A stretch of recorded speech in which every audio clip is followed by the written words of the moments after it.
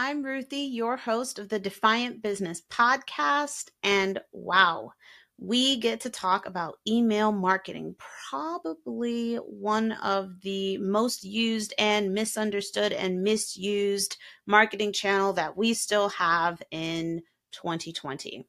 So if it's not social media marketing automation, then I would say that the next most popular marketing automation tool has to be for email marketing.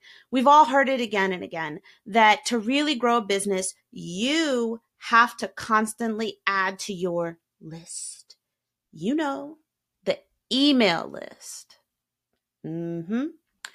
Yes, even micro businesses and solopreneurs, they need to have email lists as well. The real question comes from, what do you do with that email list? Social media is great, but you don't get the sorts of metrics and analytics that you need to really assess how well your message resonates with your audience. And I mean, with email marketing, like, wow, the sorts of analytics you see, like we've got open rates and click-through rates, forwarding rates. You can see all sorts of activity with your email marketing. And you can really customize your customer's experience, your user's experience with the sorts of automation tools that we have available today for email marketing. Email marketing can be hard to commit to, though. Why?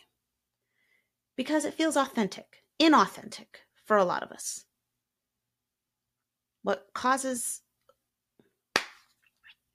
Email marketing can be really hard to commit to, though. Why? Because it feels inauthentic for a lot of us. So the result is that we don't email market at all. Or we kind of sort of email market, but it's really inconsistent and we don't communicate with our list as often as they would like us to. The key to stay away from spammy email marketing is through segmentation. Segmentation allows you to email a segment of your list that's particularly interested in topic X, but you have another email segment who's particularly interested in topic Y. So an example of this would be if you're a consultant who works with companies in specific industries, you could segment your list based off of those industries and cater your newsletters and any content that you send them to those industries. So how do you segment? How do you even start segmenting? So some people try to do it through that initial form where people sign up for your newsletter.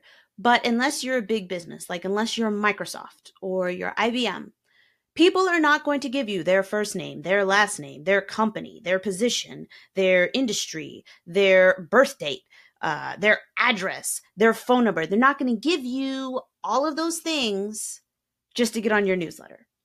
For your newsletter, ask for a first name and an email, more segmentation to follow. That's generally been the best way to do it.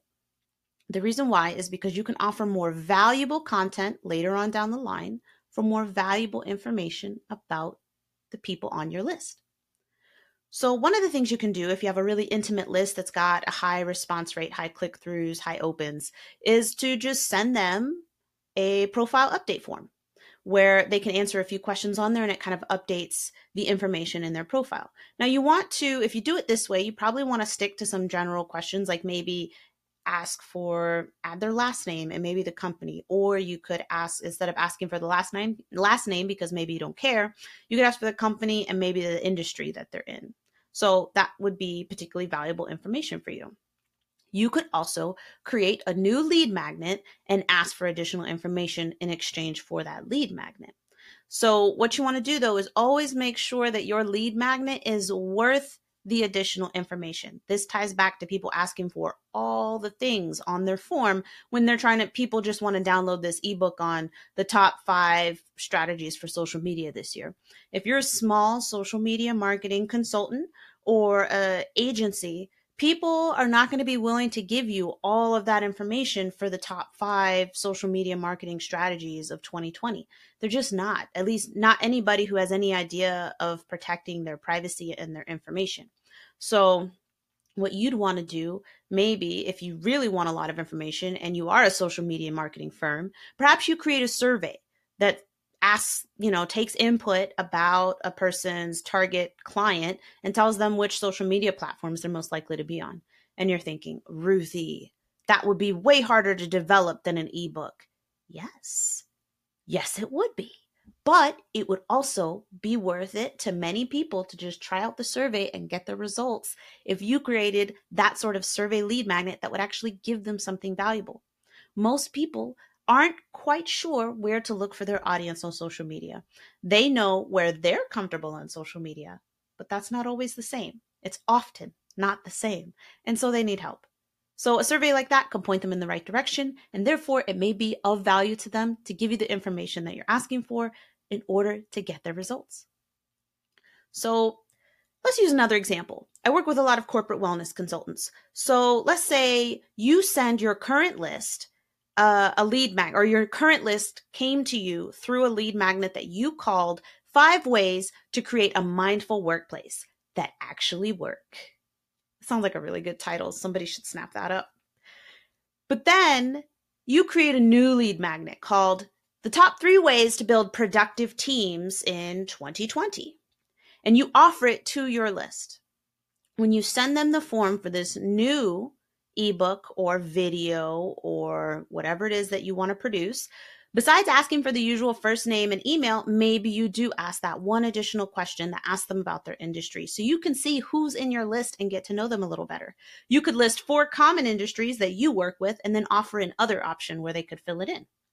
That would be a fantastic way for you to continue delivering value to your audience. If they're already on your list, then they already know that you deliver good stuff. So it's probably likely that they will download or want to fill out the form to download that new ebook that you created. The idea, though, is that you are giving them valuable content in return for something. And this is particularly important in the B2B sector because a lot of the recipients for these sorts of ebooks and emails and everything, they're a bit more savvy. So they're like, oh, I don't know if I want to give out my information for that. So make sure whatever it is that you're offering, you let them know that it's good.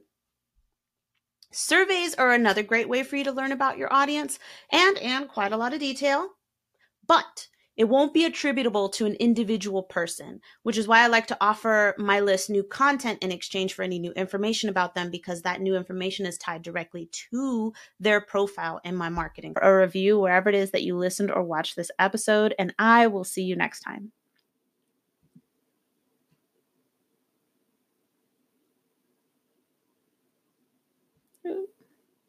And unsubscribe. I respond and make things uncomfortable. They're not the right client for me.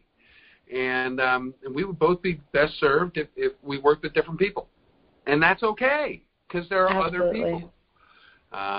And so philosophically, I like to know the people that I'm working with